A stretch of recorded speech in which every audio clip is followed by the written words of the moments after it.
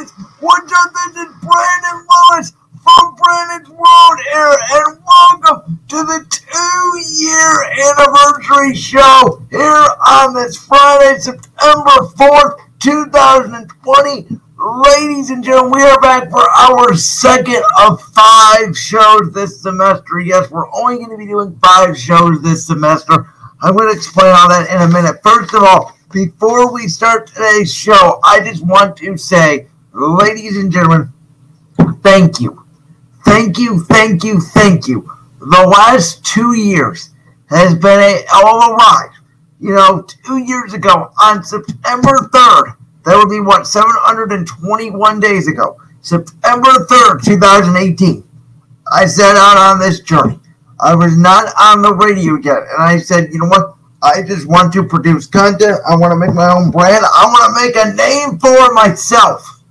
And over the last 2 years, man, we've had an incredible journey from this idea that I've had that all my fans and all my followers were going to embark on this and welcome into my world of sports. That's what Brandon's World is all about. It's about giving my opinion about a certain topic or, my biggest things in sports, I guess is what you would say. And, I'm really thankful for everybody who's came along on this 2-year journey. We're just getting started. With that being said, as you guys know, make sure that you guys are wearing your mask. You guys can see this week, this is my mask, where this week I got the Rated R Superstar Edge. Make sure you guys mask up. Obviously, make sure that you guys are hand sanitizing as you guys are watching on YouTube, or, obviously if you're watching on the podcast link, you won't be able to see this, but you can see my little hand sanitizer here that I use during every commercial break of the quote-unquote show. Look, I know this isn't really a radio show anymore. I know we're not going to be on the radio this semester, and I'm not going to lie that urge with all the coronavirus situations and everything going on with the changes going on at Park School Radio.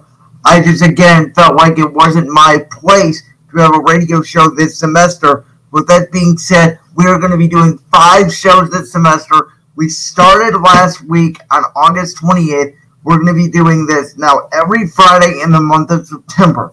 And the reason why we're not going to be doing October or November is specifically because in October, I'm going to be taking a hiatus from social media entirely. That means, no YouTube, no Twitter, no Facebook, no nothing. I'm going to be taking a complete social media hiatus for the whole month of October. Then November and December, I am going to be really sitting back and, really just concentrating on school and then focusing on what's to come in 2021, because this brand is going to be huge in 2021.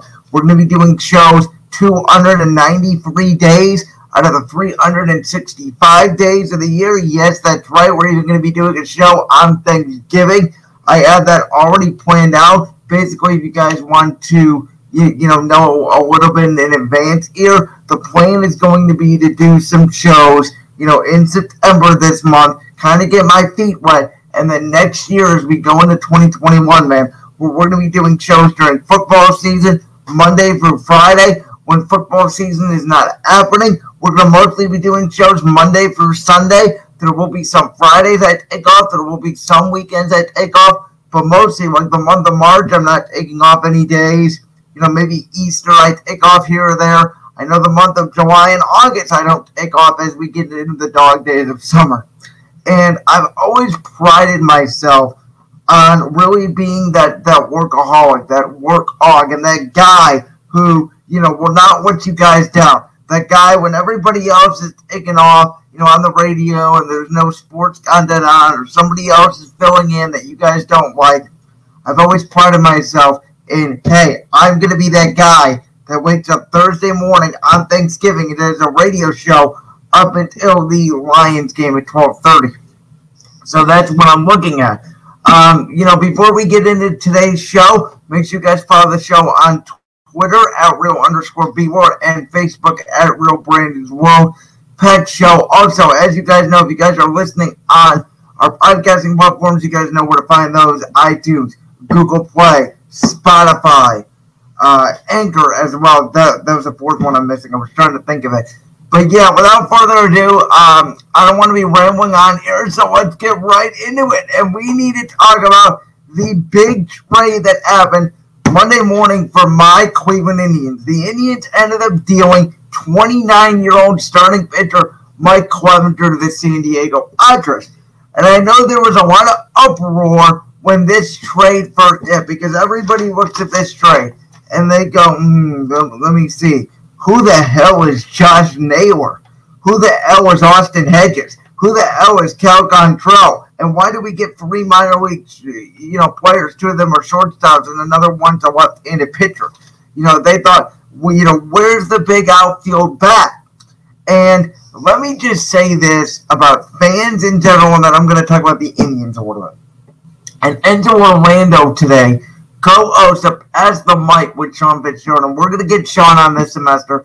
Don't worry, but I know Sean's really busy with everything going on in his life right now, so I wanted to bring him on a little bit later in the semester. But we're going to have on Enzo Orlando today for the second hour. The original plan was to have on Dante Santafonte, my old friend, but he couldn't make it today, unfortunately. We're going to have Dante on hopefully by the end of the semester as well. But one of the things that I'm going to mention with Enzo, and I'm going to say it here again, is that, why do fans rush when a trade is made? Because in all of sports, whether it's, baseball, basketball, football, usually, unless it's like the Jaguars who just traded away a 5th-round pick for Rodney Harrison to the Browns, unless it's one of those small trades like Jacksonville's tanking and stuff like that. But when it's a big trade, usually it's hard to judge right off the bat. I mean, look at when the Cavs traded Kyrie Irving to the Boston Celtics a couple years ago. The Cavs, you would think, hey, at least we got the 8th pick. We got Jalen Crowder. We got Ante Zizic. And, there's really nothing to show for it. Boston got Kyrie, and that didn't work out. So really, in the end, nobody won that trade when everybody thought Boston fleeced the Cavs. And obviously, the Cavs got Colin Sexton out of that trade. Not loving that trade for the Cavs either. But nonetheless, when you look at what the Indians have done over the past 4 years, 2016, they traded for Andrew Miller. 2017, Josh Donaldson. 2018, Brad and Adam Simber. 2019, Yasiel Puig, Franmil Reyes. These people that the Indians have traded for, most of them are still on the team, or most of them were contenders and big role players when it came to the playoffs in 2016, 2017, and 2018. The Indians are the best team in baseball in trading, in my opinion.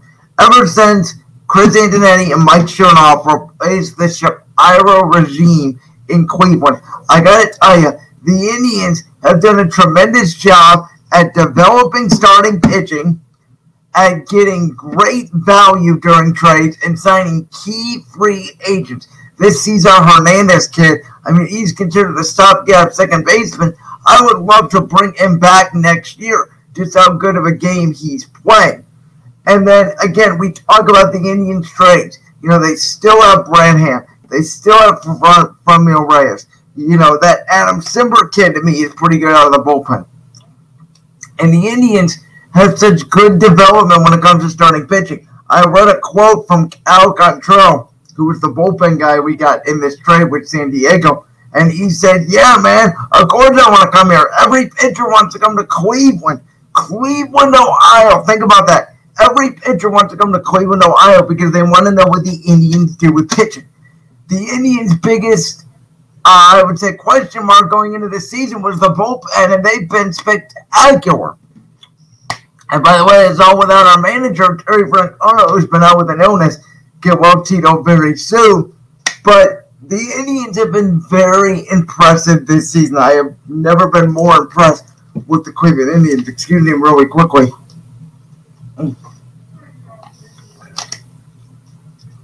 So, gotta take some water there.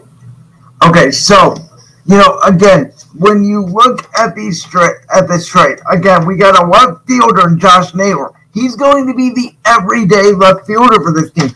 That's the outfielder they got. They got a backup catcher in Austin Hedges. who's apparently as good of a defensive catcher as Roberto Perez. And remember how bad Sandy Leone and Bo Taylor were when Roberto Perez was out. We needed a backup catcher.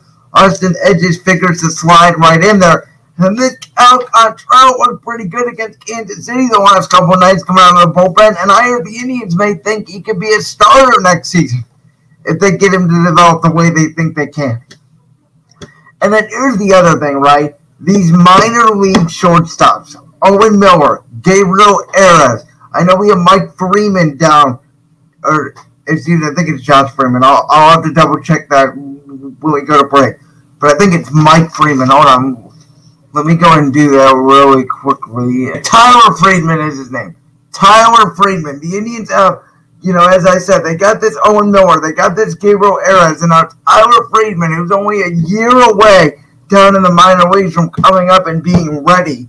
Along with the left-handed starter, Joey Cantillo, who they could potentially develop and make another great pitcher. And by the way, we haven't talked about the star-studded Indians pitching staff with Aaron Savali, Zach Plesac, Carlos Carrasco, Tristan McKenzie. This kid looks really good. Adam Plutko, we can't mention the potential MVP, especially Cy Young Award winner, Shane Bieber, who's had an amazing season. The guy's like 6-0 with a 1.2 ERA or something crazy like that.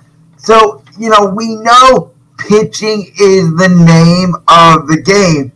And with the Indians, they have pitching ready to go for the next 5-10 years. I mean, this team is loaded with pitching, and that's why I do think the window is still open. Now, with these shortstops, as I was mentioning, we have Tyler Friedman, Gabriel Arias, who is the 7th-rated prospect in the Padres system. Owen Miller was the 11th-rated prospect in the Padres system. Tyler Friedman is the second-best-ranked prospect in the Indian system. Tyler Friedman expects to be the heir apparent to Francisco Lindor, but the Indians have options. I got to tell you right now, man, I would not trade Francisco Lindor. I would let him walk.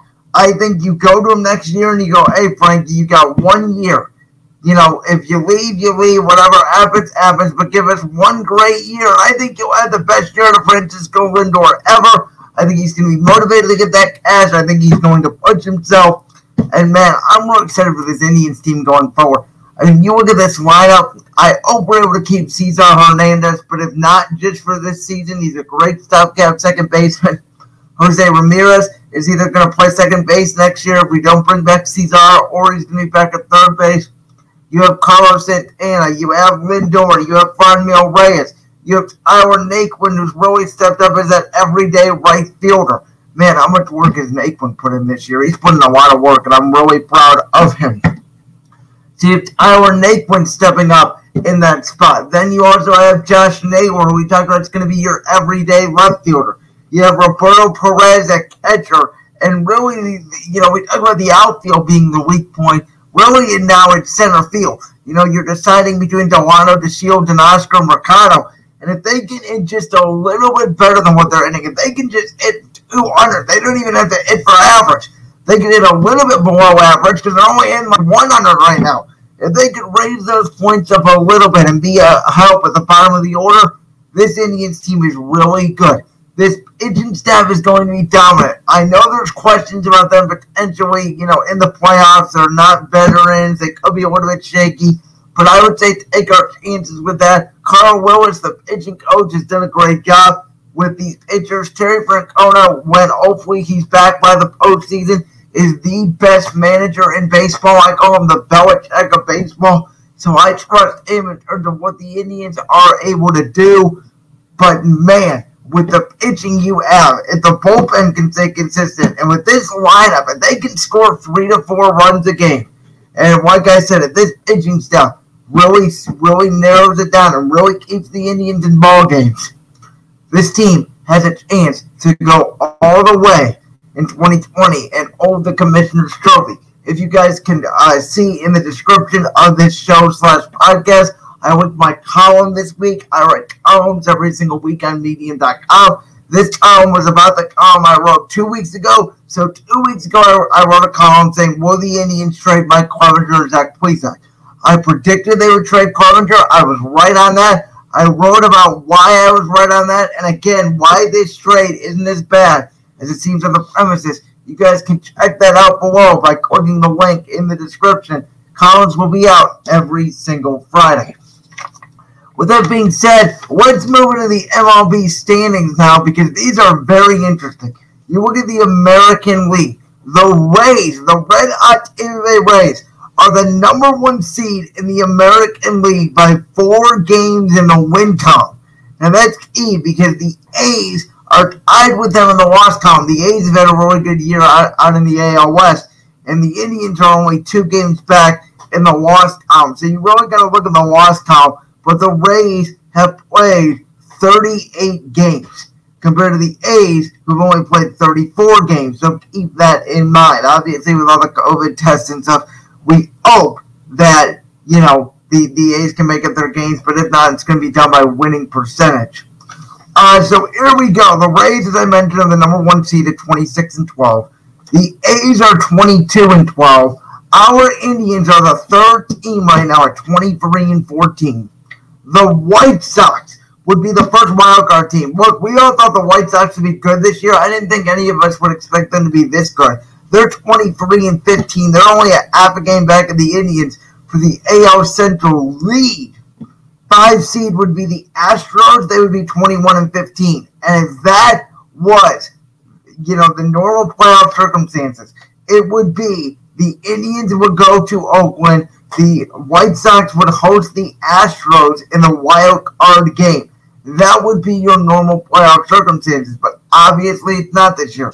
All second place teams get into the playoffs, and then you have 2 other wild cards. So the 6th seed now would be Toronto because they're actually tied with the Yankees at 20-16, but Toronto has a better winning percentage in their division. So they end up getting that 6th spot right now. The Twins, who have 22 wins. Again, they have more wins than the Astros, the Blue Jays, and the Yankees. Because of this playoff format, they're knocked all the way down to the 7th seed, and the Yankees get the 8th seed at 20-16.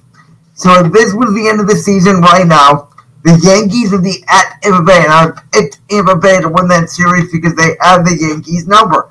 The A's would take on the Twins, and that would be a very difficult series to predict. I like the A's pitching, though, more. I would take the A's. Toronto would come here to Cleveland. I would take our Indians in that series. And Houston would go to Chicago, and I would take Houston in that series just because of their veteran pitching. I think they're a veteran team. I think they'd be good enough to win at least one playoff series. But again, the way the American League shapes up right now is a lot better than the National League, as many people would expect. However, in the National League, we're going to have the Dodgers. They are by far the best team in baseball at 29-10, but then it really drops off. The Braves are 22-14. They lead the NL East. The Cubs are 22-15. They lead the NL Central. Then you take a look at the 3 second-place team. The Padres could be considered the surprise of baseball this year. They're 23-16. The 5 seed would be the Phillies. They're 18-15. They've been really good this year under new manager Joe Girardi. The Cardinals have obviously had a bunch of COVID tests. They are still in second place in the NL Central. And it's really shocking how bad the Reds and Brewers have been this year. The Cardinals at 500 at 14-14 would make the playoffs right now if the season ended today. You added the surprise in baseball, in my opinion, as well. The Miami Marlins are 16-16, so they've only played 32 games. Keep that in mind. But they're in 3rd place in the NL East. We know the Nationals have taken a deep dive this year. Obviously, a lot of injuries, but they're not making the playoffs. We're going to have a new World Series champion. But the fact the Marlins are above the Mets to me is a good sign for Miami going forward. With all the COVID tests they've had, they've been able to overcome adversity. And then you add in the Colorado Rockies. They're under 500 at 18-19. They would be the final team. Now, they started off the year odd. They've taken a back seat since. But they would be the final team in the National League playoffs right now. Definitely the American League is stronger, but the Dodgers at the top of the National League is a big key here. They could be legit championship contenders. And again, I didn't know what they would be this year just because of all the new pieces and COVID and, will they be able to fit the new pieces quickly? Yeah, that question's been answered. They can. The National League reminds me of the East when LeBron was here with the Cavs, and the American League reminds me of the West with Golden State. We always knew the Dodgers would get out of the West just like we knew the Cavs would get out of the East. The question is, who's going to make it out of the American League? Just like, the question was who's going to make it out of the Western Conference in the NBA? And then, is that American League team better than the Dodgers? I think that's the real question we have to ask ourselves going forward. Is the Dodgers record just they're a really good baseball team, or is it based off the weaker conference? We'll find that out on postseason time. Usually what we tend to find is the Dodgers in the postseason have choked. They haven't been good. We're about to find out how good they really are. So with that being said, really quickly, guys, we're going to get into some news stories. We're going to get into a new segment on the show.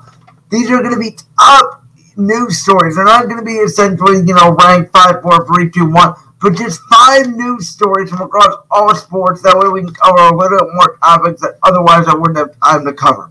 So number 1 here is the fact that the Nets have hired Steve Nash as their new head coach, and the Sixers are apparently in agreement to grab Tyronn Lue as their new head coach.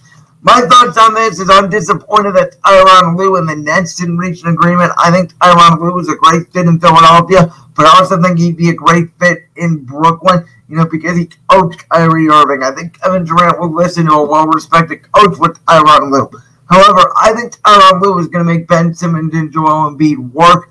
I'm not sure about it when it comes to Steve Nash. Steve Nash has had no coaching experience. Yes, he's a former point guard, so he'll probably help Kyrie Irving. But will he be a pushover for guys like Kevin Durant and Kyrie Irving? I know that they signed off on it, obviously, but is he going to be too much of a pushover of a coach? Is he going to push the other guys? Is he going to gain respect? And we saw Jason Kidd as an assistant coach this year with the Lakers.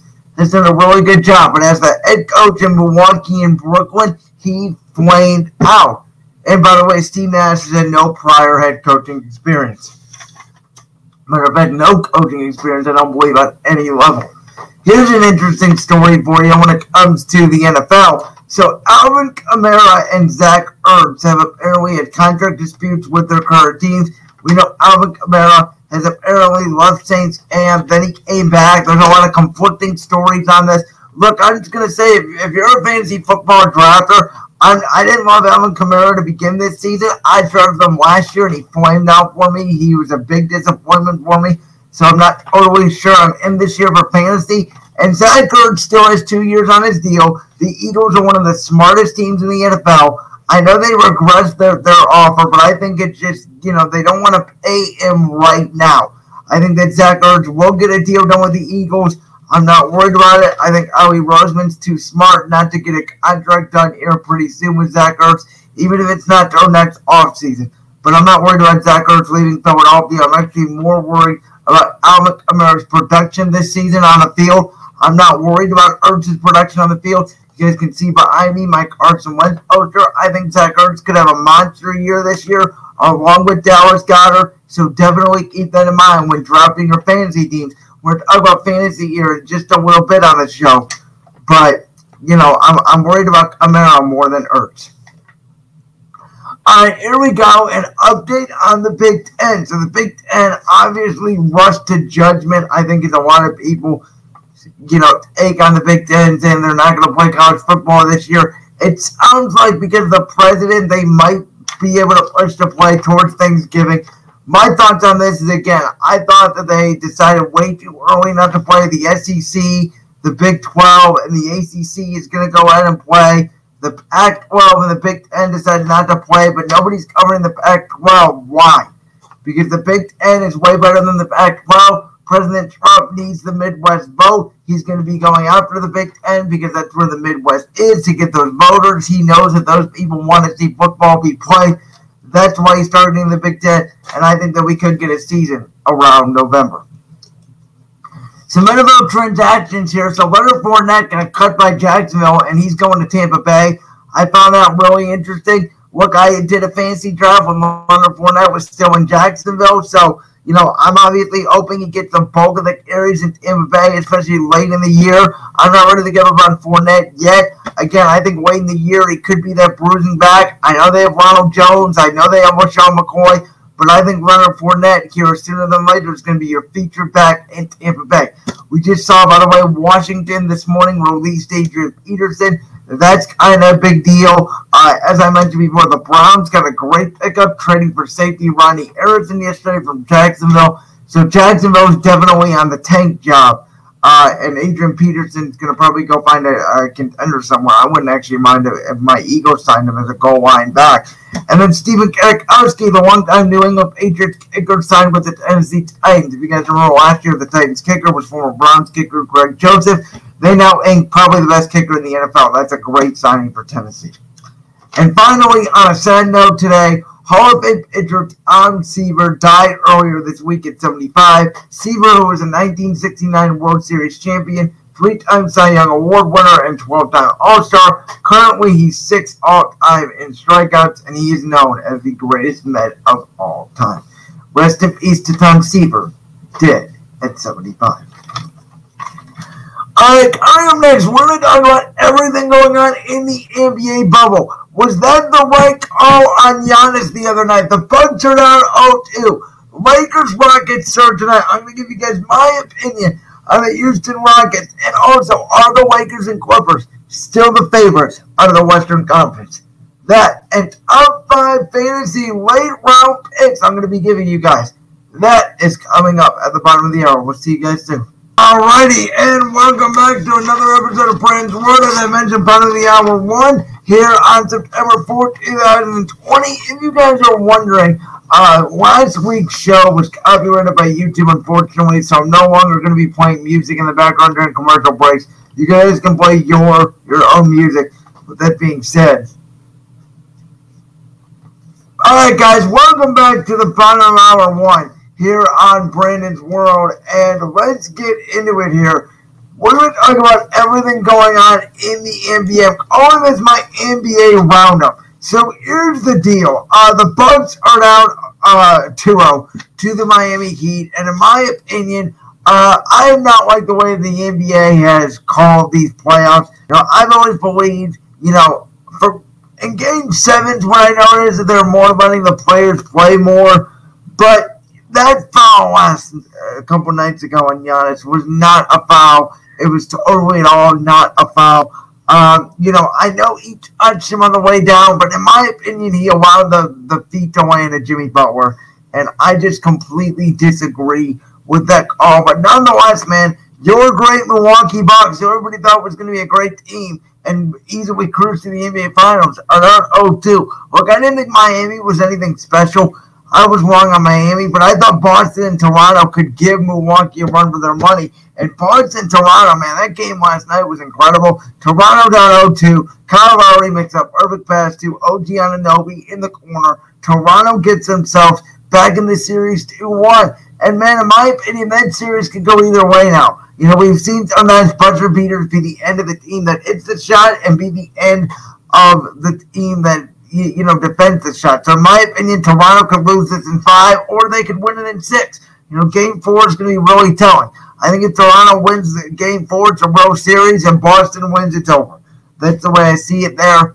And then, you know, speaking of Game 7s, Oklahoma City and Houston was a really sloppy game. So was Denver and Utah. Now, Denver and Utah is more of a defensive game. But, man, I thought both teams, you could tell the nerves were really there. They were both missing easy, wide-open shots. There was a lot of knockdowns, a lot of flopping, not a lot of calls from officials. I thought, to be honest, it was really sloppy basketball. I thought the officials had a lot of errors in this postseason. I thought that Oklahoma City-Houston game at the end was a mess. And, you know, quite frankly, I'm concerned for Houston. Because, to be honest, Houston goes against everything I believe in as a basketball fan. You guys know I believe in big men. I believe in centers. I believe that centers like Anthony Davis and Joel Embiid have handles now. They can shoot the threes. I believe they can be a big part of your offense. Well, the Rockets' biggest center is 6'8", and I don't think it works, and they barely got past Oklahoma City. I don't think they have a shot to beat the Lakers. I'll give you Russell Westbrook and James Harden could go off for one game. But that's all I'm going to give you is one game. I think the Lakers got this in 5. I think that Denver got worn out by Utah. I think the Clippers got this in 5 or 6 games. I think Denver's better than Houston. That's why I give Denver a chance for it to go 6. But I do think the Lakers and Clippers are by far the favorites to meet in the Western Conference Finals. And as I've been saying, I do believe that is the NBA Finals. I don't think the team that makes it out of the East, whether it's Toronto, whether it's Boston, whether it's Milwaukee, whether it's Miami, I don't think any of them could beat the Lakers or the Clippers in a 7-game series. I think the Lakers and Clippers are by far the two best teams of the league, and I think it's going to go 7 games. And pre-bubble, I thought the Clippers were going to win Game 7 because I thought the Lakers would just be worn down. And I'm conflicted, man, because I want to see LeBron James win that 4th championship so bad. I want to see the Lakers win it for Kobe Bryant. I want to see LeBron James raise that championship trophy in the bubble. But I also do feel like the Clippers are the better team. So my judgment here is kind of cloudy, right? Because I'm rooting for the Lakers, but I do feel like the Clippers are probably going to win the series because I feel like they're the better team overall. I talked about this a lot in terms of the Lakers are a 2-man show, LeBron and AD. But the Clippers are like a 7 or an 8-man show. But the question is, can LeBron carry the other 5 or 6 guys that he needs enough to get past the Clippers? That's going to be the biggest question when it comes to the Lakers is, will they be worn down by the time of Game 7 hits against the LA Clippers? And, I don't know. My prediction for the Eastern Conference, I think Milwaukee is not done yet. I think they're going to come back and beat Miami in 6 or 7. And I think that they will host probably Boston. Could be Toronto, but I'm going to say Boston. And I'm going to say right now, I think Boston's got a real shot to beat them. I talked about this before we went on hiatus, before quarantine first started. I really think that Jason Tatum is becoming a star in this league. You guys have seen it in the playoffs. Everybody wants to talk about Luka Doncic and Donovan Mitchell. Well, the one guy still playing is Jason Tatum.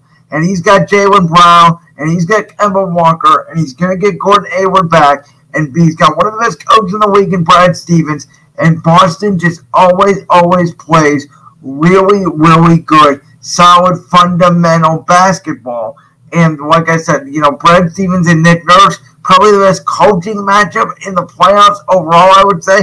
I don't get the reason why everybody likes Coach Bud in Milwaukee. He flamed down in Atlanta. I think he's going to flame out in Milwaukee as well. I think Boston and Toronto is going to become a very competitive series. I hope it does. But I think Boston's just a little bit of a better team.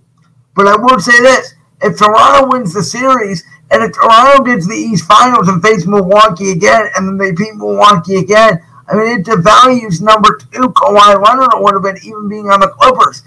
And it devalues their championship run a little bit last year because, again, Golden State got hurt. But if Toronto comes out again, we've rarely seen this. When a star leaves in free agency, then it's even able to pick up like that and still be a great basketball team. I think we all thought Toronto was going to make the playoffs just because of how weak the East was going into the year. But we didn't think they would be the 2 seed or the 3 seed in the East and still competing and having a shot to make it to the Eastern Conference and the NBA Finals. I mean, it's just amazing, and kudos to Nick Nurse. And again, man, though, I do think Boston's the better team. I think Jason Tatum's a star, and I think Boston just has a bunch of bodies that you can throw at Milwaukee. Now, if Miami does somehow beat Milwaukee, I don't think they're beating either Boston or Toronto. I think Miami's a really nice story. I think they match up really well with Milwaukee and Indiana, which is beat up. Now, they shouldn't have fired Nate McMillan. Nate McMillan's going to get another job. He's a really good coach. But with that being said, I think Milwaukee's just a bad matchup for Miami, but I don't think Miami's better than Boston or Toronto. So I think if Miami gets past Milwaukee, I think that's the end of it for them. And the winner of this Boston-Toronto series would make the finals. And again, if it's Boston or Toronto, that to me is a more interesting watch. I like those teams more than the Bucks. The Bucks are Giannis or nothing. Chris Middleton's a bum. They have no other star. Eric Bledsoe, they all provide points. But in the postseason, they shrink. And Giannis has shrunk in the postseason this season as well, giving me a better argument that LeBron should have been the MVP of the league this season. With that being said, I'm going to switch focus here and talk about fantasy football because last week I gave you guys my top 5 advice for drafting. If you guys remember my advice, they were, number 1, draft running backs really early. Number 2 and number 3 went hand in hand. Quarterback, wide receiver, tight end depth this year, really strong. Get tight ends, quarterbacks, and wide receivers really late in drafts this year. Number 4 was, again, don't reach. And number 5 was let the board come to you. Those, again, kind of went hand in hand as well. Don't reach. Don't fill your positions right away. Get some bench players before you get your defense, special teams, and kicker and all that. This week, I'm going to give you guys my top 5. Well, and again, these are not in order like last week. So these are not in order. So I'm just going to say 5 fantasy late round picks. I picked a running back, I picked a tight end, I picked a quarterback, I picked 2 wide receivers. So again, a running back, a tight end, a quarterback, and 2 wide receivers, who in my opinion, you guys can get in the back half of rounds. This is rounds 9 through 16 of standard, ESPN drafts or Yahoo drafts or any other draft that most people are going to be available. And by the way, I did this based off PPR scoring, because most leagues, especially ESPN, is now default PPR scoring. So keep that in mind. But with the running back, I'm going to go with Matt Breida of the Miami Dolphins. Now, Matt Breida was obviously in a timeshare in San Francisco. He's not going to be in a timeshare anymore. He's going to be the lead back in Miami. So if you're looking for a lead back who's going to be able to catch passes out of the backfield from both Ryan Fitzpatrick and Tua Tagovailoa, I think he's a great option. Miami, we think, is going to be down, but he can still add value. And when they are up in some games, because I think they're going to win somewhere between 6 and 8 games this season, when they are up in games, I think Matt Breida can carry the load. Now, tight end, same thing here with the Dolphins. I'm going to go with Mike Gesicki. I think he's a guy that you can grab in the late rounds. Look, last year, in the final 6 weeks of the season, Gesicki was a top 6 fantasy tight end in PPR. We just talked about it with Mike Gesicki and Matt Breida. The Dolphins are going to be throwing the football a lot. I think Mike Gesicki is going to be a big target. He's their second best, pass catcher on the team besides Devontae Parker. So I think if you're looking at 2 Dolphins down the stretch, definitely Matt Breida and Mike Gesicki will be there for you. At quarterback, I'm going to choose a guy that could be controversial, but he's from the Bengals, and it's rookie quarterback Joe Burrow. And the reason why I say that is because everybody looks at the Bengals, and they're going to go, they're going to stink this year. They don't have a good defense at all, and their offensive line is atrocious. And I would say to you, yes, that's true. However, here's my thought on Joe Burrow this season. And by the way, thank you, Sean Fitzgerald. I just checked the comments. Thank you for that happy anniversary. I appreciate it. Here's the deal with Joe Burrow this year, in my opinion. So, Joe Burrow, right, is going to have T. Higgins. He's going to have A.J. Green. He is going to have our Boyd receivers. 3 good receivers. He's going to have Joe Mixon at running back. So, they are going to have tremendous weapons that Joe Burrow can throw the ball to. That's why I really like Joe Burrow. Again, I think they're going to be behind a lot. In fantasy, I tend to look for teams that stink, such as Jacksonville with Gardner Minshew. Or as I mentioned last week, DJ Chark, Miami with Matt Breida, Mike Gesicki, Cincinnati, Joe Burrow, Joe Mixon. These offensive players, because they're going to get the volume of touches, because they're going to be trailing a lot in games. I definitely would not look at their defenses. But offensively, I think the only Jacksonville player you can reasonably pick up is possibly Gardner Minshew and or DJ Chark. But on Cincinnati, man, if you give me Joe Burrow, Joe Mixon, A.J. Green, Tyler Boyd, T. Higgins, I like that offense a lot. That's why I think they're going to win a few more games than people think. I got them between 3 and 5.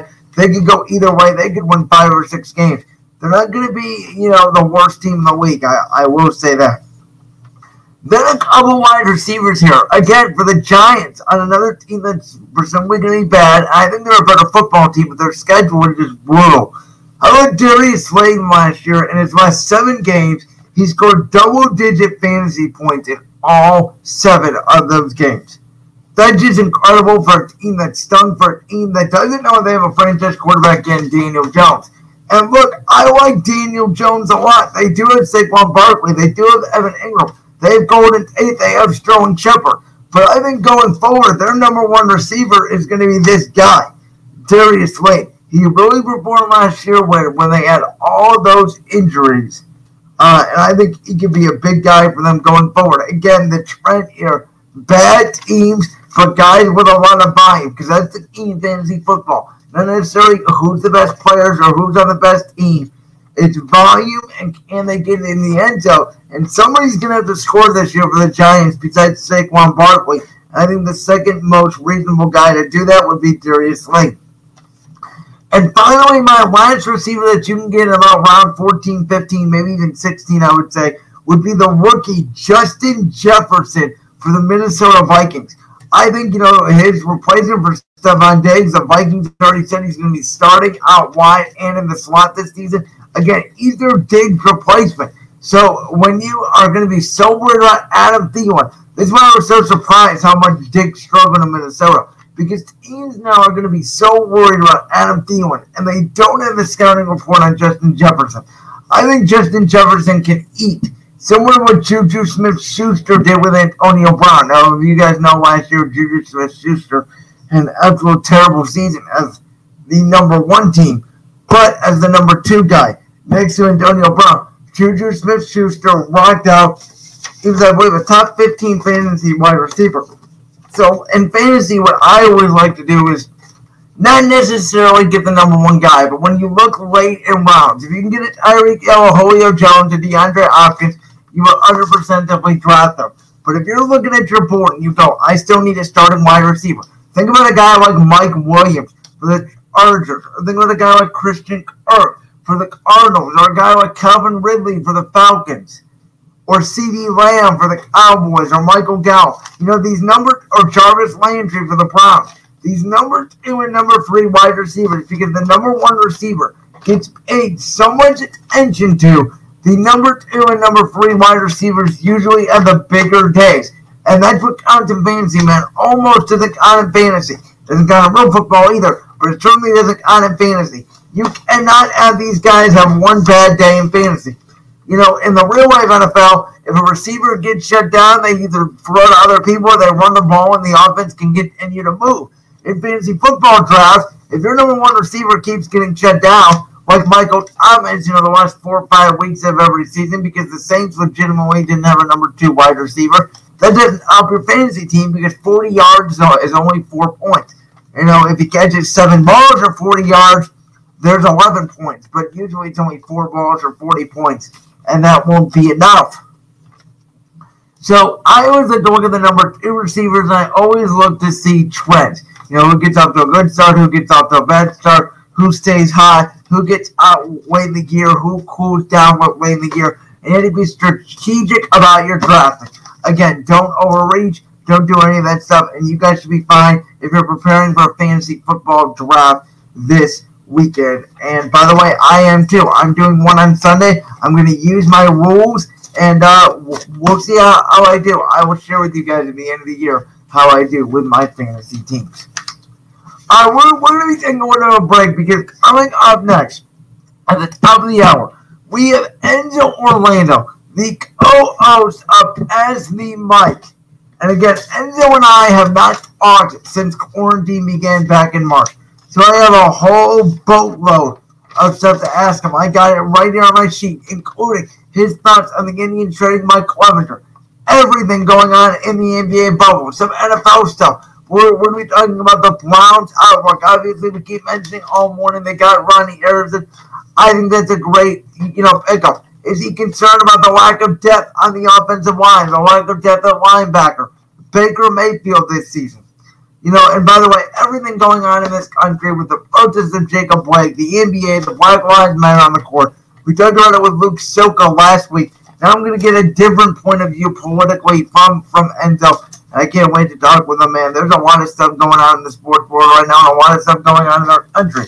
It's an unprecedented time right now where all the sports are playing at one time, and it's been a wild ride. And again, I thank Sean Fitzgerald for the comment as I was doing my fantasy football outlook for the top 5 late round picks this season. He said, happy anniversary, Brandon's World, here in the comment section on YouTube.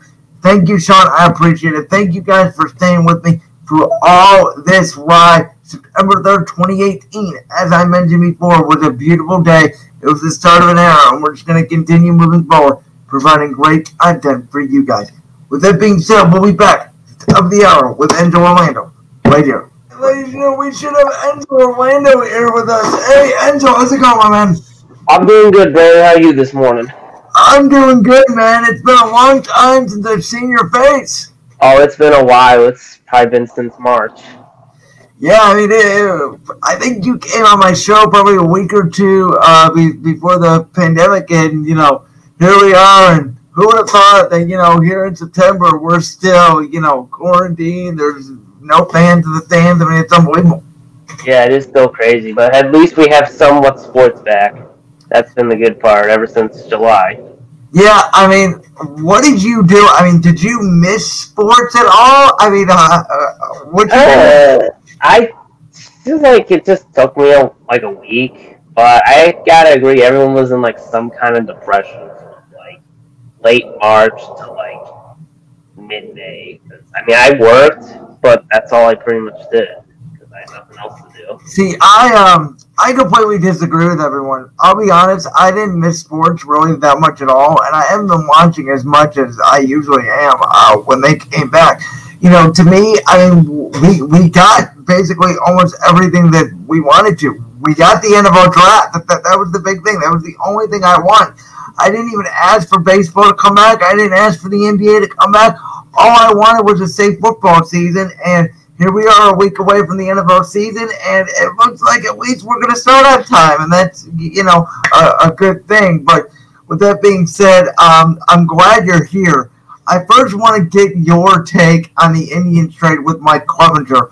I said to kick off the show, I said, why do fans, and I know me and you both do this at times occasionally too, why do we rush to judge trades when they first come out? Why do we feel like we need to grade trades?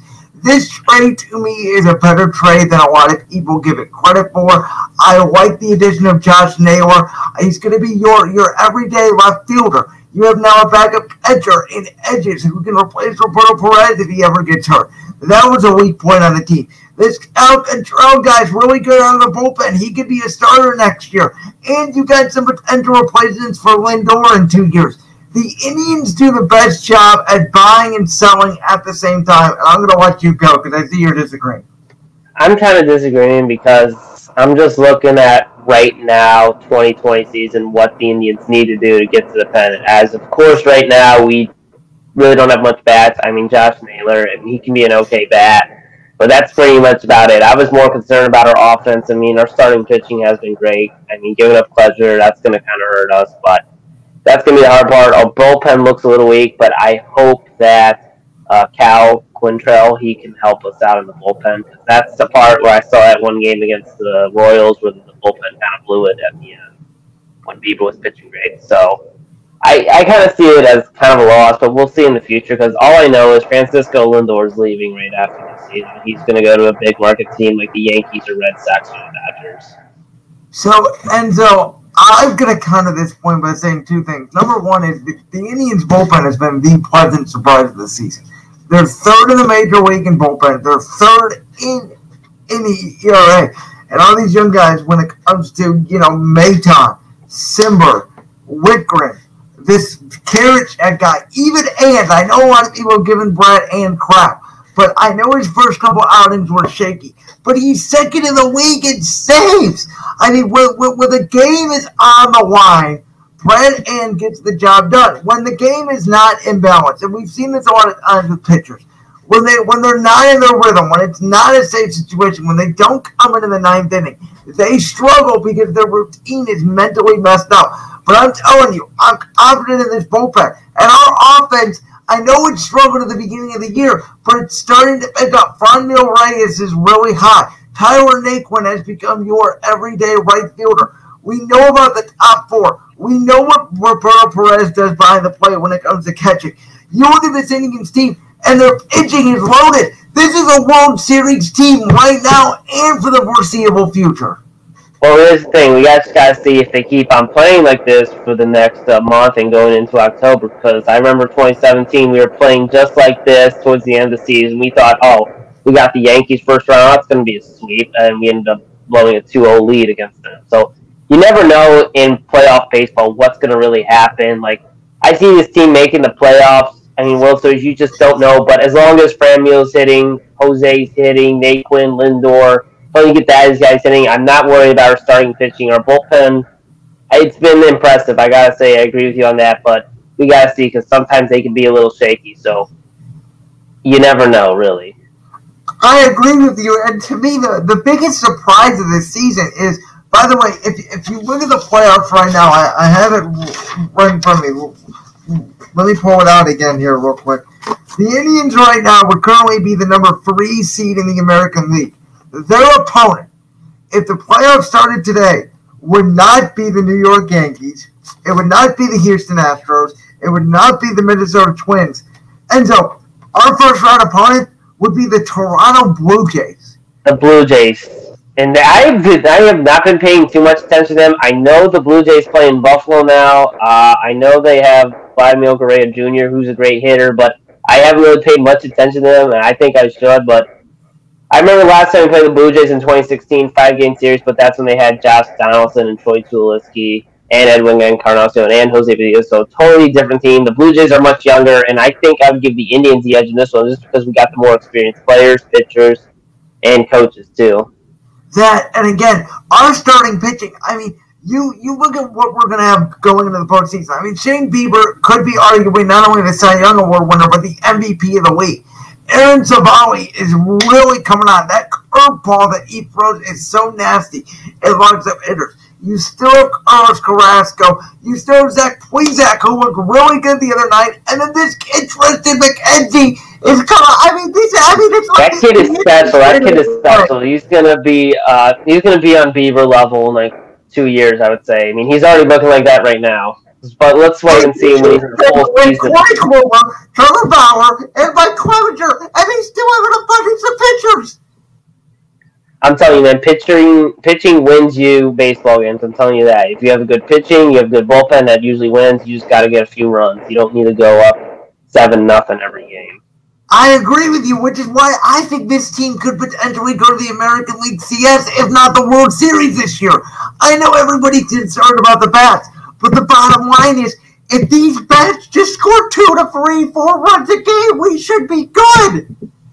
Yeah, I kind of agree. I mean, I said when this whole 60-game season goes out, I said this is the only chance the Indians have to make it to the World Series. I believe this is the year the Indians can make it. And it doesn't matter what happens to Lindor or not, because this is our chance right now. I mean, I don't see, if Lindor leaves, I don't see us going back to the World Series. I see us going back to the playoffs. Maybe that's it. But this is our only chance to make it to the World Series, just by looking at this team, looking at our pitching and bullpen, and just enjoying Lindor while we have him. Well, let me just say this. What are your thoughts on the 60-game season and these rules that Rob Manfred has put in when it comes to the runner on second base, the 3-batter minimum for a relief pitcher, the 7-inning doubleheader? You know, what are your thoughts on all these rule changes? My thought is, this extra inning base running rule, I don't understand why more teams are not just bunting the runner over to third base and getting a sac fly and putting him in.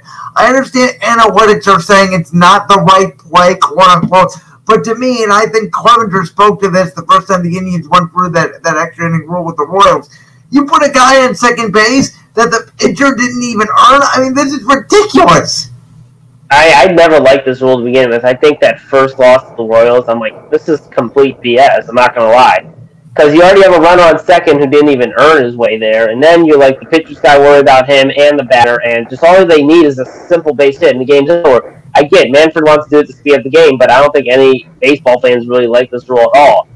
I'm all right with doubleheader 7th innings, because I think that works, picks up the game, and it makes the doubleheader go clear. I mean, no one wants to sit around and watch a 9-inning doubleheader, because that's too much baseball. That's too much for the players, too. The 3-batter rule for pitchers is, I mean, it's all right, but I think it kind of screws up the way Francona coaches. It kind of hurted the Indians right there, too. So, my thing with the 3-batter minimum is, as you said, let the manager manage. But it's also going to cause a lot more injuries, in my opinion. Now, we haven't seen that a lot yet, but these relief pitchers are built for, certain situations. You look at our guy, Oliver Perez. He's a left-handed specialist. He should only be able to come in and face left-handed power-hitting bats. Now when we bring him in, he may have to face two right-handers or somewhere on the line, and his body is not prepared for that. My last thought on the rule changes with you is, what's your thoughts on the National League moving to the universal DH? That's the one rule I do like.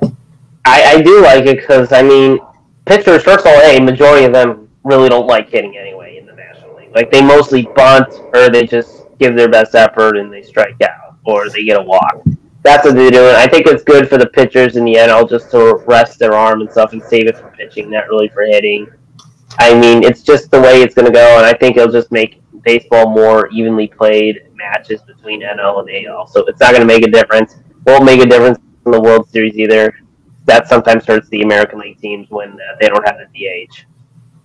I agree with you. All right, I want to move on to what's on the screen here when it comes to the NBA bubble. The first thing that I have thought about, especially over the last couple of days, when watching Game 7 between the Rockets and Thunder and the Nuggets and the Jazz, is by far, no matter who's in the East, no matter who's in the West, what's on your screen right now, the Lakers and Clippers should make the Western Conference Finals pretty easily, I think.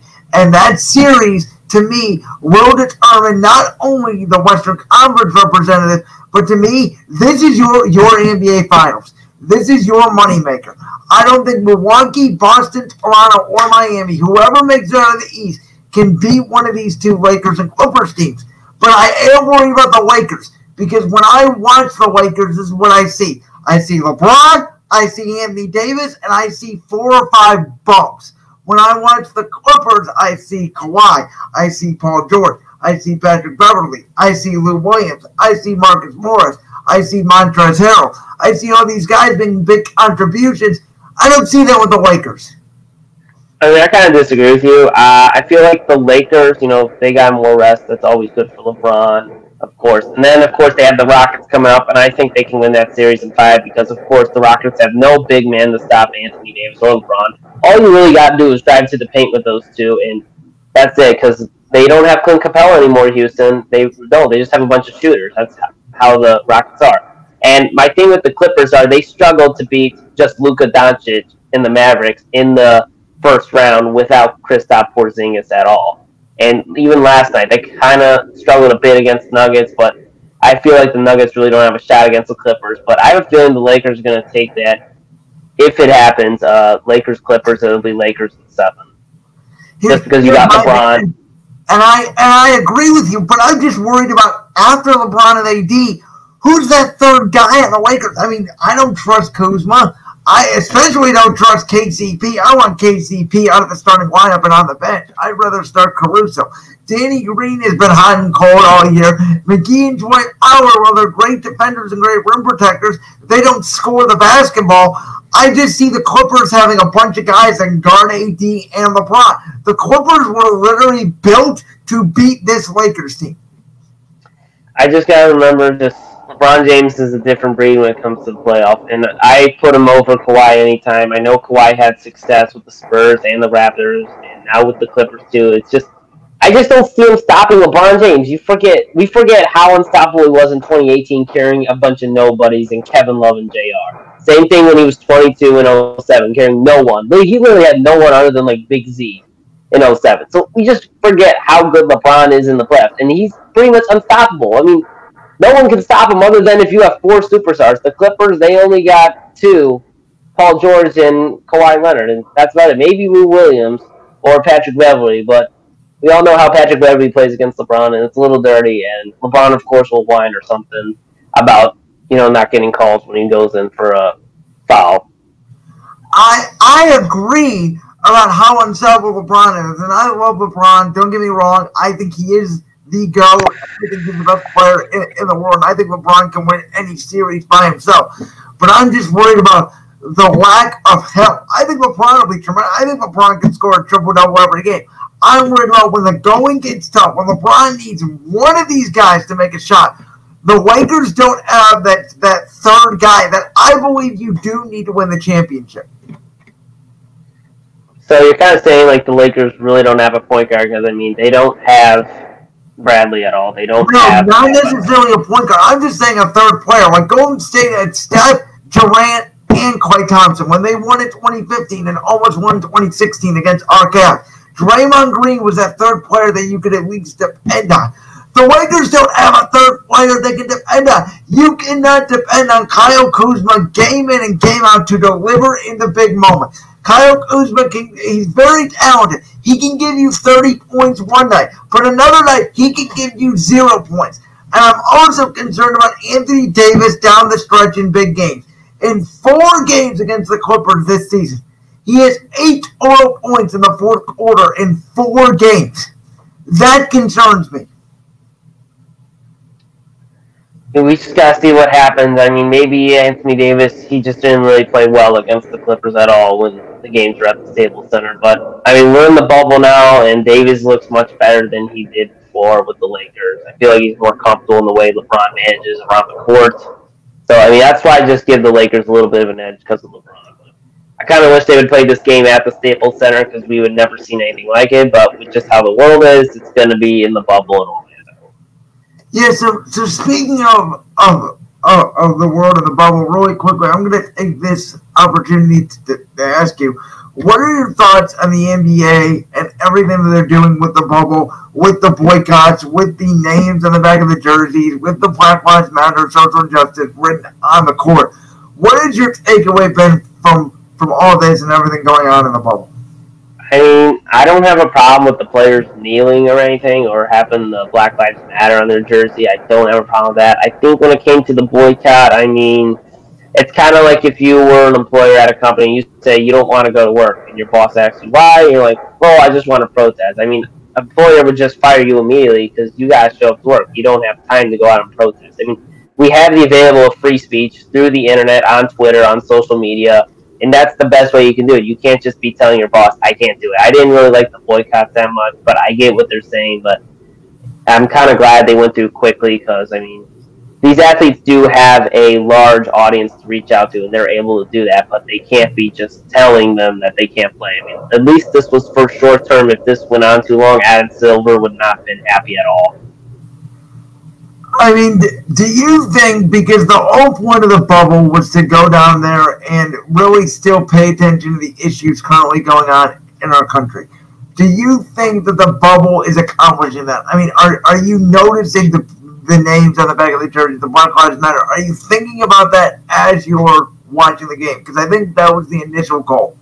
I'm kind of thinking about it. I mean, you see it on the jerseys, you see it on the court too, so they're just trying to bring awareness to social justice in our country, and that's the same thing going on in the WNBA, which I know doesn't get as much attention as the NBA, but I feel like in basketball in general is doing the best job. I would say next would be the NFL and what they've done, because this was all started by Colin Kaepernick in the first place, and Goodell seems to be more open about social injustice and all that now, which I'm surprised with. And I think the one that's doing it the worst is Major League Baseball. I get we have Jackie Robinson and all that, but that's about it I've seen from baseball. They've been doing their best, but the thing is, you know, baseball has more of a Latino players coming in. And most of them are not even from the U.S. to begin with. It's not like in basketball where you got majority of African Americans from the U.S. playing there. Same thing in the NFL, too.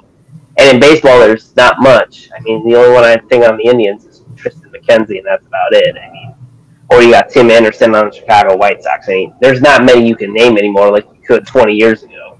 Right. All right, well, let's get back to some basketball, Eric, because it was very controversial, the foul call on Giannis in Game 2 between the Bucks and the Miami Heat. Now, my takeaway on this whole playoff thing and the officials is I really feel like Game 7, the Jazz-Nuggets game, the Rockets-Thunder game, was very sloppy basketball. I thought the call on Giannis was a very bad call. It's the end of the game. You just got to let them shoot and let the players decide the game.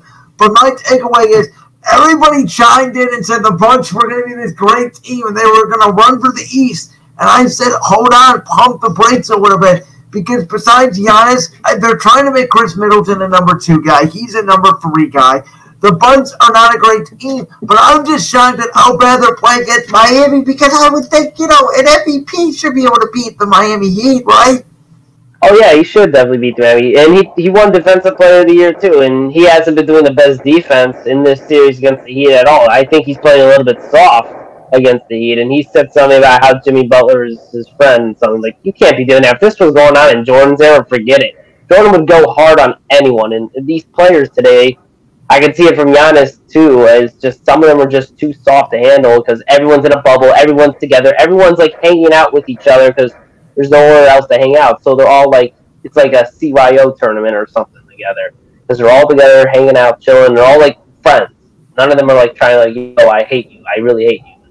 It's not like that anymore, and this bubble thing's making it worse when it comes to like player relationships, as more of it's more friends, and not like how it was in Michael Jordan's era where everyone was like, hey, you're my enemy and I hate you.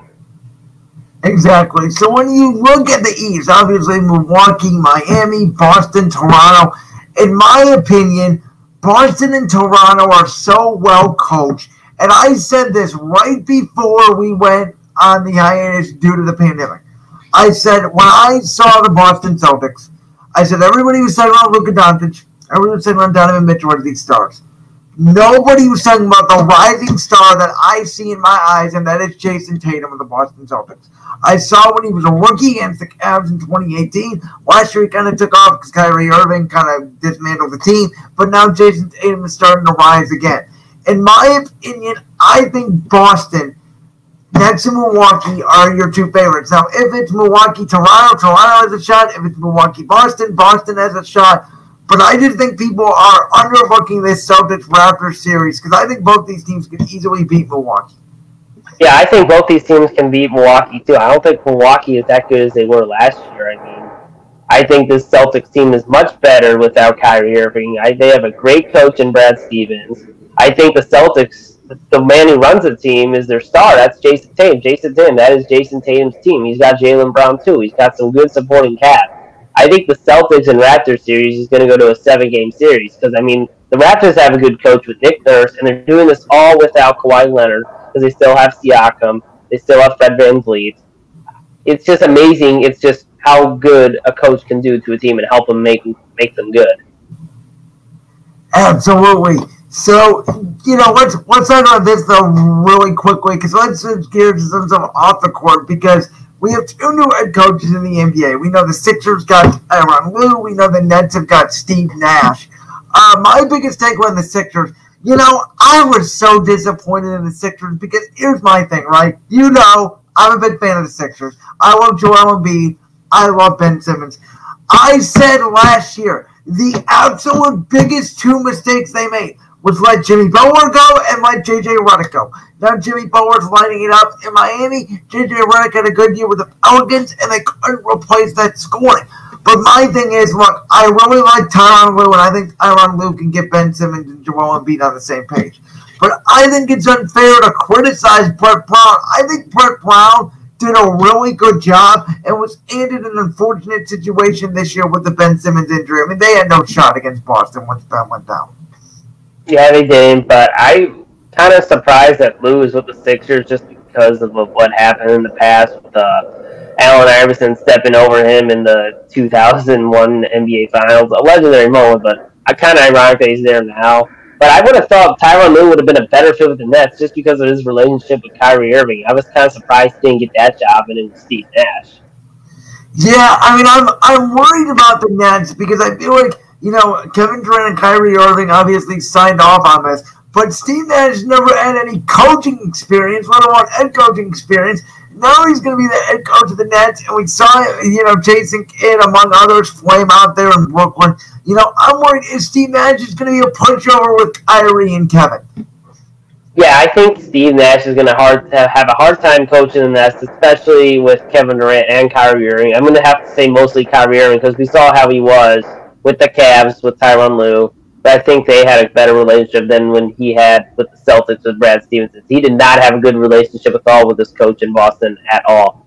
I have a feeling he's going to do the same thing with Steve Nash and just disagree him and stuff, even though Steve Nash was one of the best point guards to ever play the game. And Kevin Durant will still be a dominant player. I feel like Kevin Durant's one of those players like LeBron where he can just coach himself and just manage the game. That's just how Kevin Durant is, and if he's got help, he's shooting good. But Steve Nash is going to have a hard time coaching this Nets team, even though you got two superstars, even though you're expected to be a finals contender every season with these two stars. It's not going to be easy for Nash, and I have a feeling he might not last there that long if he can't handle the pressure or dealing with all these players. By the way, next year in the East, really quickly here, you got Milwaukee, Boston, Toronto, Philadelphia should be back in the mix. Now you're going to have Brooklyn and Indiana even. It's a well-coached team. So I think the East is a little bit on the rise. Do you have an early favorite looking at next year? Do you think Brooklyn can make it out of the East? Or do you think it's Boston, Philadelphia, or even Milwaukee takes that next step?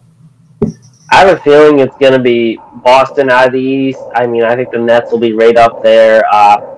Possibly Milwaukee. I think Toronto can be there too, just because of their good coach with Nick Nurse. So I think there are possibly 4 teams. Maybe Philadelphia. Just got to see how they do. We got to see how Joel Embiid does. Got to see if Ben Simmons stays healthy. Let's see if they can also find a shooter in the offseason, because getting Al Horford was not a big help at all for them. No, and again, we talked about earlier, you're replacing Jimmy Butler and J.J. Redick with Al Horford, who's worse than Jimmy Butler, and that big man fit did not work.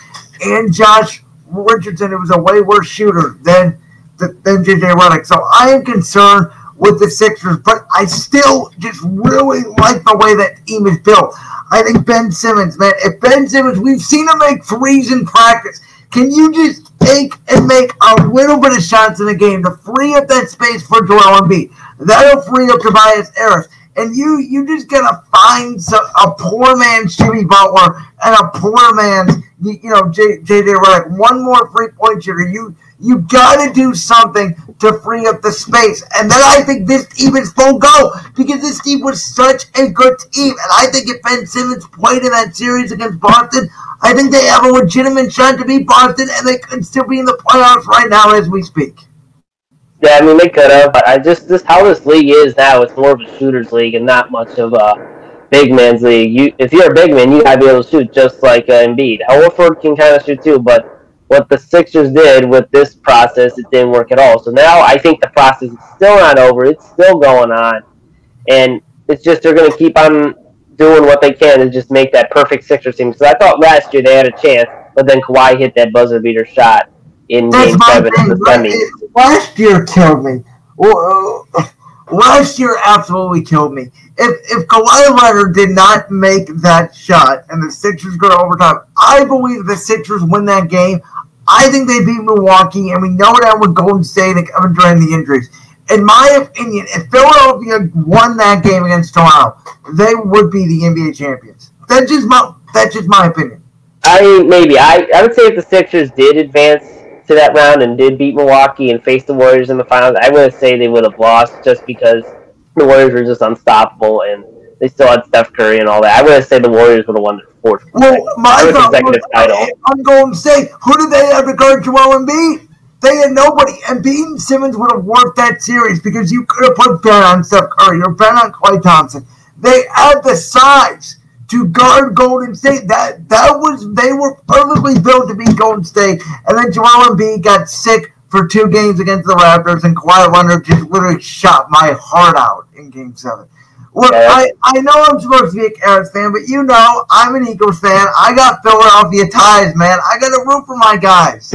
Yeah, I like Philly too. I like the Sixers. I think that series I was rooting for Sixers, and then when I saw Kawhi shot, I heard it hit the rim. I'm like, I don't know. I don't think it's going to go in. And then it was just like, like the NBA draft lottery ping pong balls. That's literally what that shot was like. And one of the most iconic shots in NBA history right now. Indeed. I would argue the clutchest playoff shot in NBA history.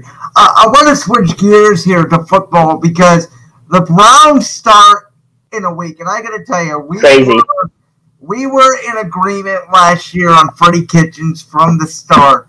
And I got to tell you, from listening to Kevin Stefanski, from watching some of the Building the Browns series, I am so impressed with Kevin Stefanski. Now, I know he hasn't coached in a game yet, and that's a completely different animal.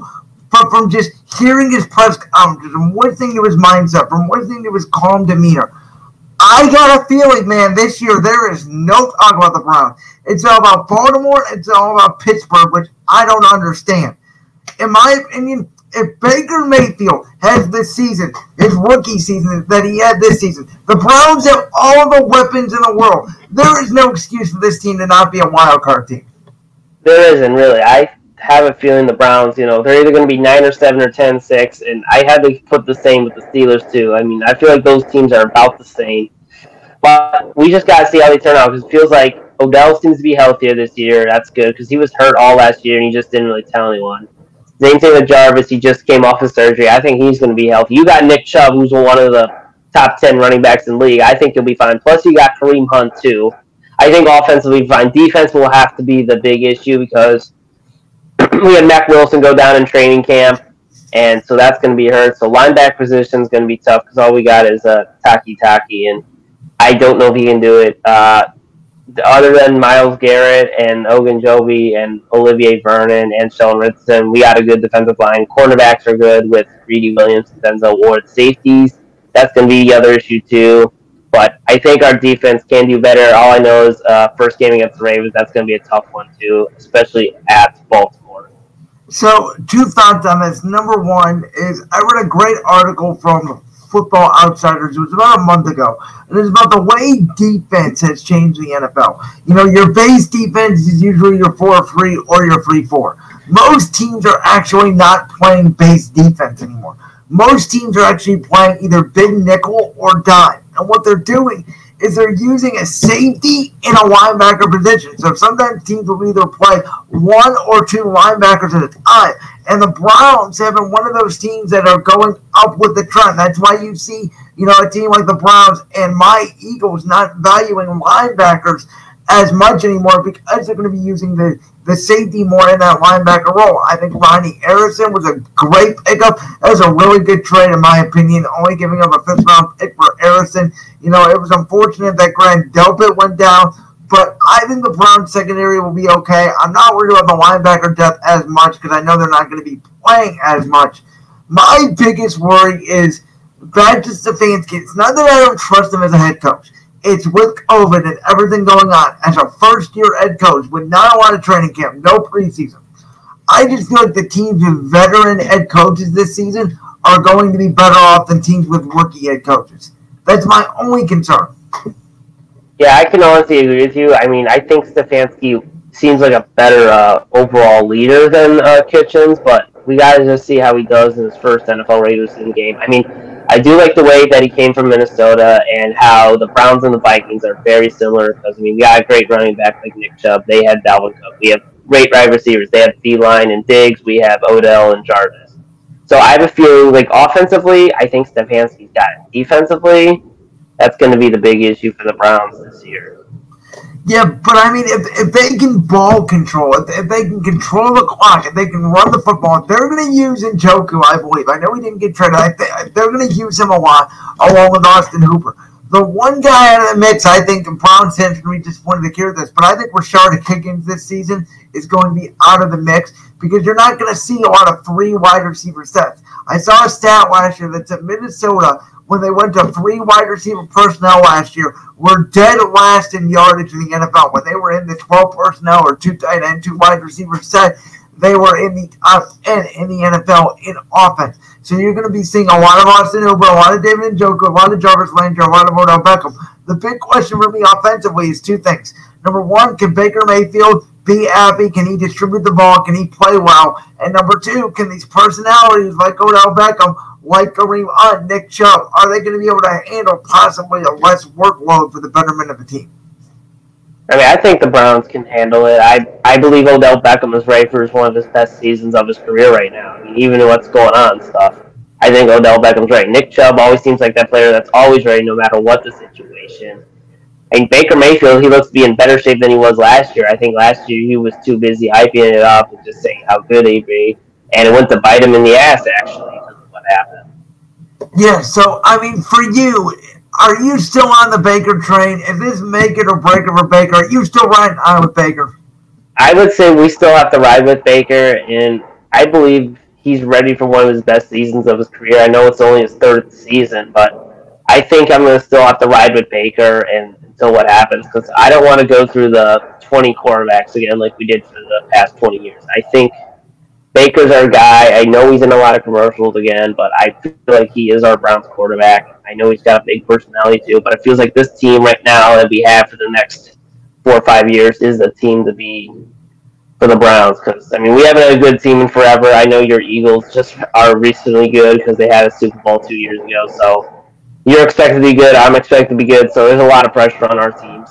Nothing but smiles here in Philly. The one thing I will say about us though is I am concerned about our offensive line more than ever right now. Obviously, that's not good. That's not good with you and Carson Wentz because I know, man. Going down every season. Andre Dillard's out for the season. It sounds like Jason Peters wants a pay raise to play left tackle. Brandon Brooks is already down.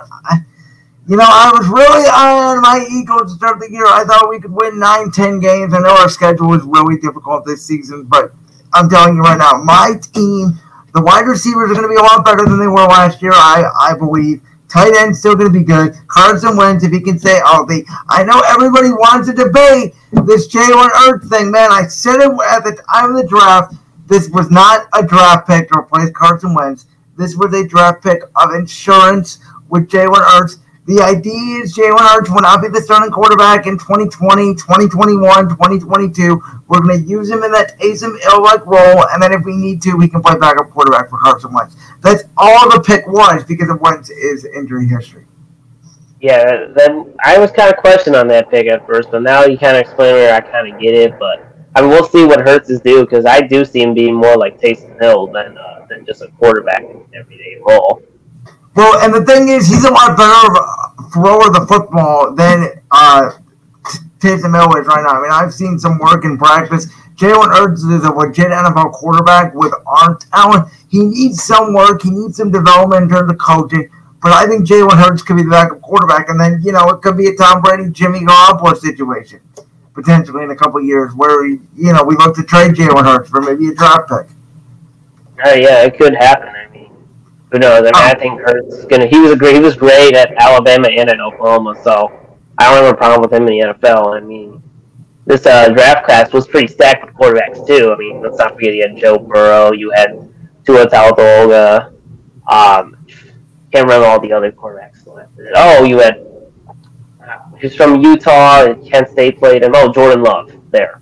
Jordan Love, I mean, we'll see what he does. I mean, he's from the Packers, sitting on the bench behind Aaron Rodgers, so I don't know how that's going to work out. Yeah, we'll see about that. That's going to be interesting. I want to move on to Brady and Belichick. Obviously, Brady's in Tampa Bay now. They just added Leonard Fournette. I gotta tell you, I think they're going to lose week 1 to the Saints. I think that's almost a lock, just because I think it's going to be hard to get in shape. Week 1, you're playing a very good football team. But after that, you got Brady, Mike Evans, Chris Godwin, Leonard Fournette, that stellar defense. Bruce Arians is your head coach. I mean, the Bucs have given Tom Brady more weapons this season, I would argue, than easily the last 7-8 years of Brady's last run in New England. This is going to be incredible. Tom Brady could throw if he wanted to 50 touchdowns, but I don't think that's the way the offense is going to work. I'm just saying if he wanted to, I think he could. Yeah, I think he could. I mean, I'm kind of surprised you mentioned it. This is Brady's best offensive weapons team, but New England, all he had was James White, Edelman, and Gronk for a bit too, and then now he has Gronk back. They have a great connection. Now he's got 2 great wide receivers. That's even better. Now he's got Leonard Fournette in the backfield. This team's going to be very deadly. I have the Bucs actually finishing second right behind the Saints, but it's going to be tough. It's going to be tough for them. I mean, New Orleans will always be a good team in the NFC South, but I just always see them. The Bucs are going to be good. Got Bruce Arians, an experienced coach too, so that's even better. I mean, the only problem is how Brady's going to connect with his receivers and Leonard Fournette too. We already know he's got the connection with Gronk, but receivers and Fournette, that's going to be another issue. So here's my thing with New England is 2 things. Number 1, I'm going to be honest. I know they signed Cam Newton, but I was very shocked that he was named the starter. I thought, no training camp reps, no preseason. I thought maybe they would start Brian Hoyer or even Jarrett Stidham for the first couple games, try to get Cam to learn the playbook a little bit. I was even shocked that Cam was named an offensive captain this early. To me, though, this says more about Jarrett Stidham is terrible than Cam Newton is our answer quarterback. I wasn't shocked at all. I mean, Cam Newton, he was a former MVP 4 years ago, so I wasn't shocked Belichick made that move. And also seeing that Cam Newton's been putting work after his injury with the Panthers last year, and also getting cut. It feels like he just couldn't take it. He was just, not in a good move, and he just wanted to be better. And he's at a better place right now. Where else than New England with Coach Bill Belichick leading his way? So I feel like the Patriots will be fine. I mean, they're still going to be a top 2 team in the AFC East. The only other team they got to look out for is the Bills, and that's about it. I actually disagree with you on that. I think Miami's going to be a lot better this season, and I think New England at most probably wins 5 or 6 games. I really do. I don't think New England's going to be that good this year. Let me really quickly, I had it last week, and I'm going to pull it up here really quick. I'm going to pull up their schedule, because I want to read you their schedule. It is the hardest schedule in the National Football League. I don't see how they get even 8 wins on this schedule. So you go through it here. Week 1, they're home against the Dolphins. I'll give them a win there. They have to go to Seattle. To me, that's a loss. Yeah, I agree. They will host the Las Vegas Raiders. That's a win there. So they're 2-1. After that, this schedule is absolutely brutal. They have to go to Kansas City. To me, that's a loss. So you're 2-2 right there. They host Denver, and I think Denver's the sleeper team in the league this year. I think Denver is going to make the playoffs at 11-5. I think they can beat the Patriots. That's just I don't think. I think if they played at Denver, I would give the favor. But if they're playing at New England, I would give New England the favor. I would make the argument here. New England has always struggled against Denver. Denver has 2 bookend pass rushers, and New England has a lot of guys sitting on defense. And that Denver offense now has 3 good wide receivers. They have a good tight end in Noah Fant. 2 good running backs in Melvin Gordon and Philip Lindsay. Drew Lock, who showed some potential last year. I think everybody is sleeping on Denver. Denver is my surprise team of the week this year. I think they go 11 wins. I think they compete for Kansas City for that division. So you can make an argument there either way with Denver. Now you're playing the Niners the next week. I think that's a loss. Even in New England, I think that's a loss. I don't think they can beat San Francisco. I just think San Francisco is a better football team. They have to go to Buffalo. To me, that's a loss. That's a hard game in November in Buffalo. Well coached. Buffalo almost beat them last year. So I got Buffalo there. Now, if they can beat the Jets, I'll give you that. They can definitely beat the Jets. But then they got to host the Ravens. They got to go to Houston. They got to play the Cardinals, the Rams, the Bills again. I mean, it's a brutal schedule, Enzo. It's brutal. It's brutal, though. You never know what kind of scheme Belichick has to win. He just knows how to coach well. He's the best coach in the league. So I have a feeling, I think coaching will just take over in some of these games. I don't see him beating the Ravens at all at home or the Niners. The Dolphins on the road, they always lose to Miami on the road, so I already have that off. They're not going to beat the Chiefs. I mean, I feel like the Chargers, they got Tyrod Taylor at quarterback, and I think New England's defense can literally just play over that one. The Rams, I have a feeling they're not going to be that good either. And then I think they can lose to the Texans, even though Bill O'Brien's not the smartest coach around. Yeah, I mean, you can make the argument, but my thing is like, okay, New England had all those opt-out on defense. They're not going to have Dante Hightower, which is their big playmaker, linebacker. They're not going to have Patrick Chung. They're not going to have some key pieces on defense. And then at receiver, who the hell do they have? I mean, they have absolutely, this is the reason why Tom Brady left. They have absolutely nobody who can separate. Don't give me Kent State alumni Julian Edelman. He is a broken down piano. I'm sorry, he's not a good receiver anymore. They just released Mohamed Sanu. N'Keal Harry looks like a bust as a first-round pick and a wide receiver. They don't have a tight end. Who the hell is Cam Newton going to throw the ball to? Just remember, Cam Newton's got speed on his legs, so you can always depend on that. That's just how Cam Newton is. He's just like with Lamar Jackson, but I think Lamar Jackson's slower. You just put 8 in the box and you press up. If these guys can't separate, I don't care what speed you have. It's going to be impossible. Their best lineman at right tackle, Cannon, also opted out. So they have some offensive line issues. I'm sorry, this team is not built well. If Tom Brady was still there, I would say this is a 9-win football team. 9-10 wins. They barely got to 12 last year with Brady. And this is the worst team this year. I would have to say this is Belichick's worst team that he's ever coached. I mean, there's a reason why I give him just about 10 wins, and with you saying they can go worse, I mean, they could. I just really don't know right now, but that just basically having your offense is Cam Newton and Sonny Michel and James White. And I don't know what to do. I think you might have to use your running backs as receivers because he's got no one else to do. Maybe Edelman. Last year, I could argue he didn't look like the same running back he did his rookie year. He just didn't. And James White can't really run the football. He can pass the ball, but they never really used him as a running back type. I know New England is smart when they rotate their backs, but I'm sorry. I look at this roster and I go, this team is not a very good football team. Yes, they have the best head coach of all time. I'll give you that.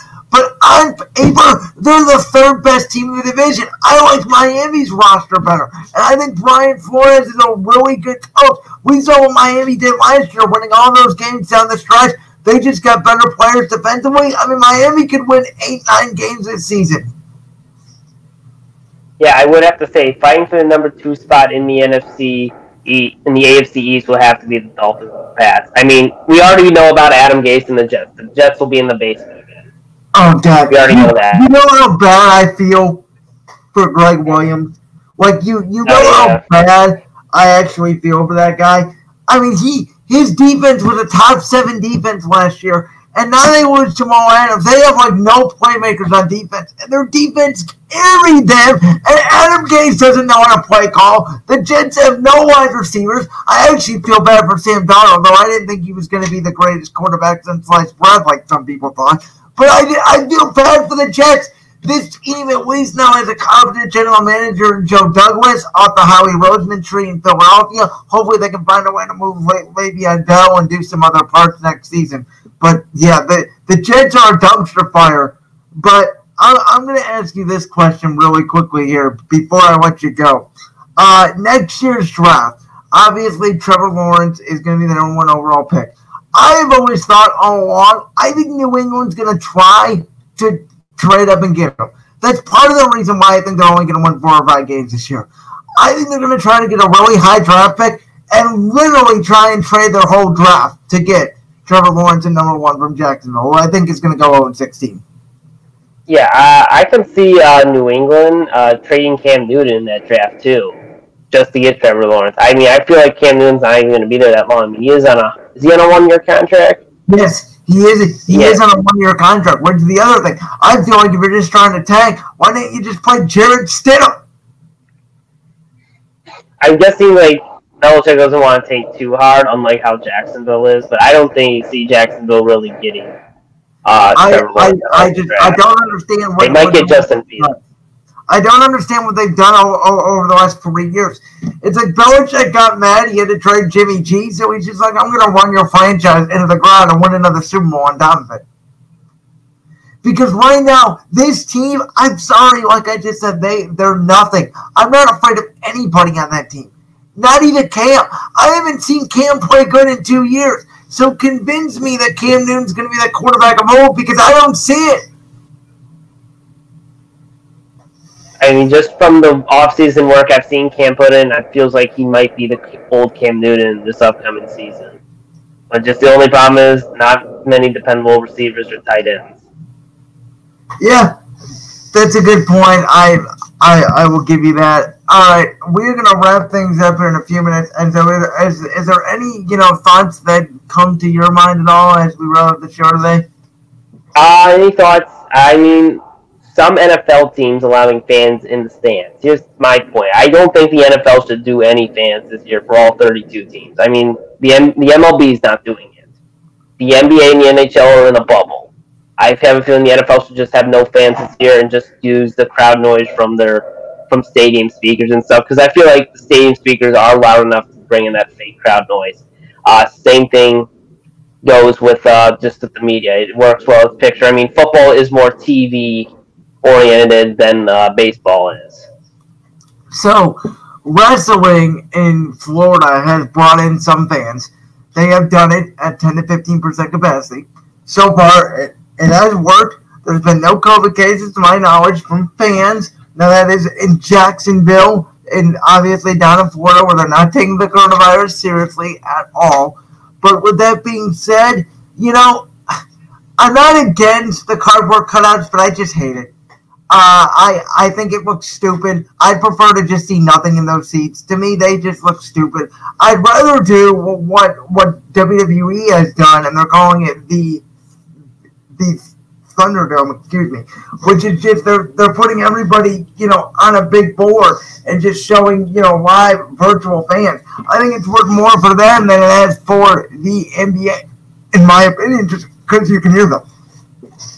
Yeah, I agree. I don't like the cutouts at all, or I don't like how if you ever watch an MLB game on Fox, they have like the fans from MLB The Show in there, and I have a feeling they're going to do the same with the NFL with having like the fake fans from Madden in there in the stands just to make it look sold out. Sorry about that, guys. I just got something stuck in my throat for a second. I had to take a drink of water, so I apologize if that came out a little chunky. But yeah, I do agree with you in terms of that. So, all right, well, Enzo, we're going to go and wrap things up for today. I appreciate you for coming on. Sean, I see your comment in the comment section. We are going to try to get you on here in a couple of weeks.